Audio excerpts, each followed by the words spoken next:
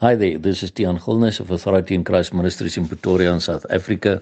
It is Sunday the 30th of October 2022, and the verses which the Lord laid upon my heart to share with you all today come from Psalm 146 verse 1 to 10, which read as follows. Praise ye the Lord, praise the Lord, O my soul. While I live will I praise the Lord. I will sing praises unto my God while I have any being.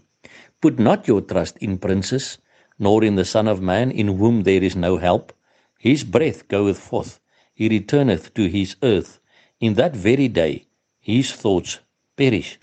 Happy is he that hath the God of Jacob for his help, whose hope is in the Lord his God, which made heaven and earth, the sea, and all that therein is, which keepeth truth for ever, which executeth judgment for the oppressed, which giveth food to the hungry. The Lord looseth the prisoners. The Lord openeth the eyes of the blind. The Lord raiseth them that are bowed down. The Lord loveth the righteous. The Lord preserveth the strangers. He relieveth the fatherless and widow, but the way of the wicked he turneth upside down.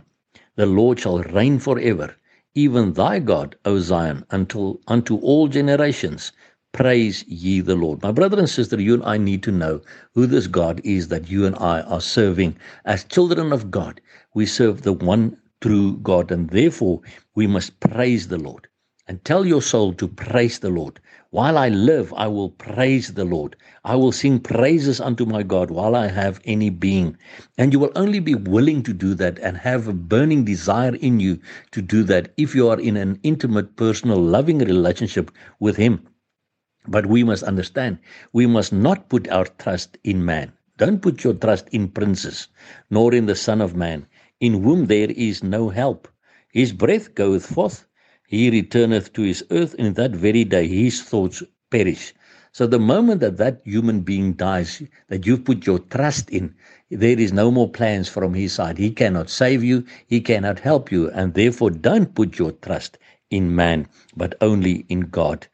And happy is he, blessed is he, that hath the God of Jacob for his help, whose hope is in the Lord his God, and not in any man or man-made thing. This God, who is our God, made heaven and earth, the sea and all that therein is. And listen to what he does. God executeth judgment for the oppressed. So he stands up for the oppressed.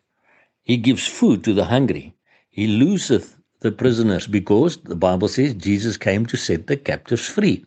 The Lord opens the eyes of the blind. That does not just mean physically blind people that can start to see when the Lord opens their eyes, but also in the spiritual, where people did not see the truths of the Word of God before. When they get into a personal relationship with Jesus, He opens their spiritual eyes to see the truth of His Word.